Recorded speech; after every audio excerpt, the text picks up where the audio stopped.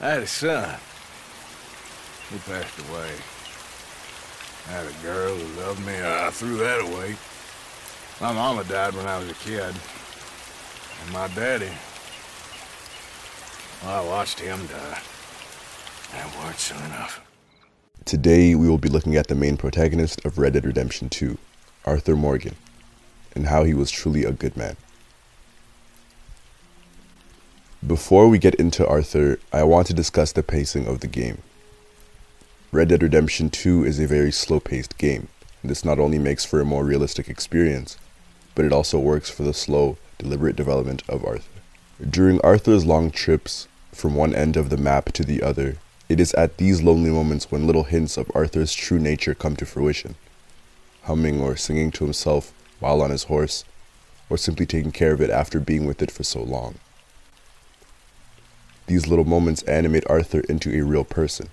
It gives him humanity and gives him life. But the Arthur that we come to know wasn't always like that. When Arthur Morgan was first introduced to us, unlike John Marston of the previous game, he was a blank slate. He didn't have any family to take care of, no wife, no kids, just a big burly outlaw who lived day by day. Arthur was a cowboy that did not seem to have that many morals to live by. For the most part, pertaining to him and the gang, they killed and robbed those who were in their way, especially O'Driscolls, and they took care of their own. It was a pretty simple life. Arthur was a tough cowboy. Due to his role in the gang, Arthur was the enforcer. If anyone needed rescuing, it was Arthur. If anyone needed an extra gun, Arthur was the one. If anyone needed protection going into the town, you could always count on Arthur. He was also the leader of the gang, Dutch's personal security. Because of this role, he never truly expressed his emotions, and was also seen as a man of very few words. However, when you open his journal, explore the land, and pay attention to the true man, early on it is shown who Arthur Morgan is. He is an artist, a painter, and a writer. In his journal, he describes his feelings during certain points of the game, such as him writing, "I ain't afraid, not now." And his drawings are quite impressive for a man who doesn't say much. And as you control Arthur and you check yourself in the mirror, it presents an Arthur that is real, as he picks out his flaws while looking at himself. These parts create intimate and real moments with Arthur. And as we spend so much time with the character, whether it is grooming his hair and beard, changing his clothes, hunting, and even while reading the journal, we understand why he is the way he is. And we learn how Arthur feels, how he reacts, and who the man is. He begins the story as a follower of Dutch, under any circumstance. Dutch has a plan. Dutch cares for the gang. He has the gang's best interests at heart. Dutch begins to coordinate score after score. Whether it was another train, another bank, another robbery, it doesn't keep the gang safe. These things do not make as much sense. And though Arthur began to doubt him, he stuck by Dutch, which shows Arthur's dedication. He is loyal almost to a fault when it comes to Dutch. Seeing as how Dutch and Hosea raised him, at times he felt indebted to Dutch, and so he never wanted to go against him or disappoint him. However, Arthur was beginning to see that they were throwing themselves into a vicious cycle and losing their way. Every town they went to became a bloodbath or a failed robbery. It was becoming more about the money than about the gang. Another score was the motivation. This was not having the best interests of the gang at heart. This was not thinking about Uncle, Reverend Swanson, Miss Grimshaw, Abigail, and the rest of the gang. And this was definitely not thinking about little Jack. Arthur began to understand that their lives were constantly at danger when all the guards of the gang left, leaving the camp open for an attack. Then Dutch's change becomes truly apparent when he kills Angelo Bronte. His entire demeanor changed. In a fit of rage and anger, he dunked Angelo Bronte's head into the lake and drowned him. Now John and Arthur both questioned Dutch's motives, but still they kept following him.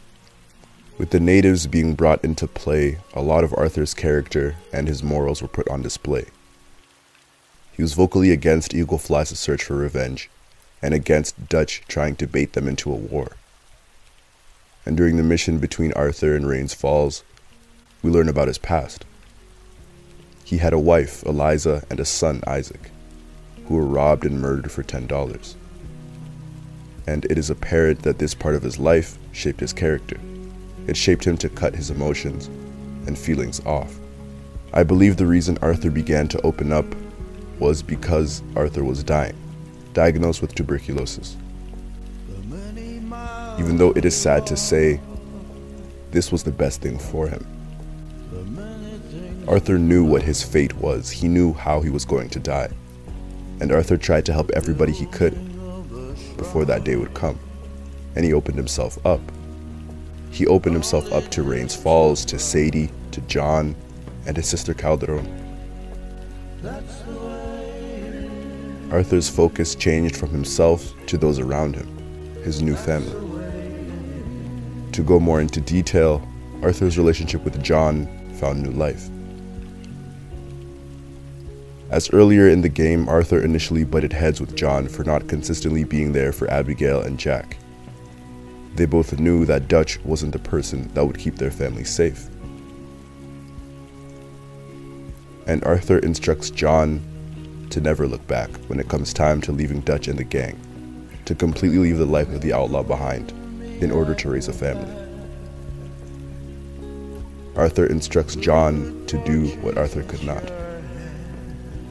Arthur took care of everyone at least once in the game, and when he was the one needing help, the one needing rescuing, like when he got captured and tortured by the O'Driscolls, and no one came to his rescue, he had to save himself. Arthur was used and abused. He helped and was hurt by Dutch, Mary Linton, Bill, Micah, and the list goes on. In Mary Linton's final letter to Arthur, she states that the good part of Arthur was wrestling with a giant, and I just don't think that is true. I think that Arthur was good and has been good, but he lost his way. With Dutch in his ear, using him as a hired gun, his vision was tainted. However, with his life coming to a close, he knew that there were a few people that he needed to save, and he became a leader to those people. And I think it was a role that he knew he had to take, a role that would require to sacrifice himself to ensure that the people he cared about most, in the end, would make it out alive. That was John, Abigail, Jack, Charles, and Sadie. These were people that never did Arthur wrong, and are proof that he is a good man. Though it was a dormant side of him, Arthur loved helping people. Whether it was Penelope Braithwaite, or Beau Gray, the natives, or random strangers, Arthur applied the code of the gang inside and out. He was truly a good man.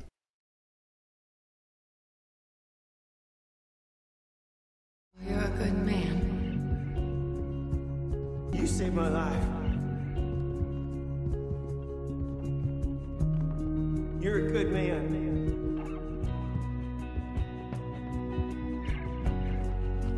Thank you, Bella. You know, there ain't enough kindness in this world, that's for sure.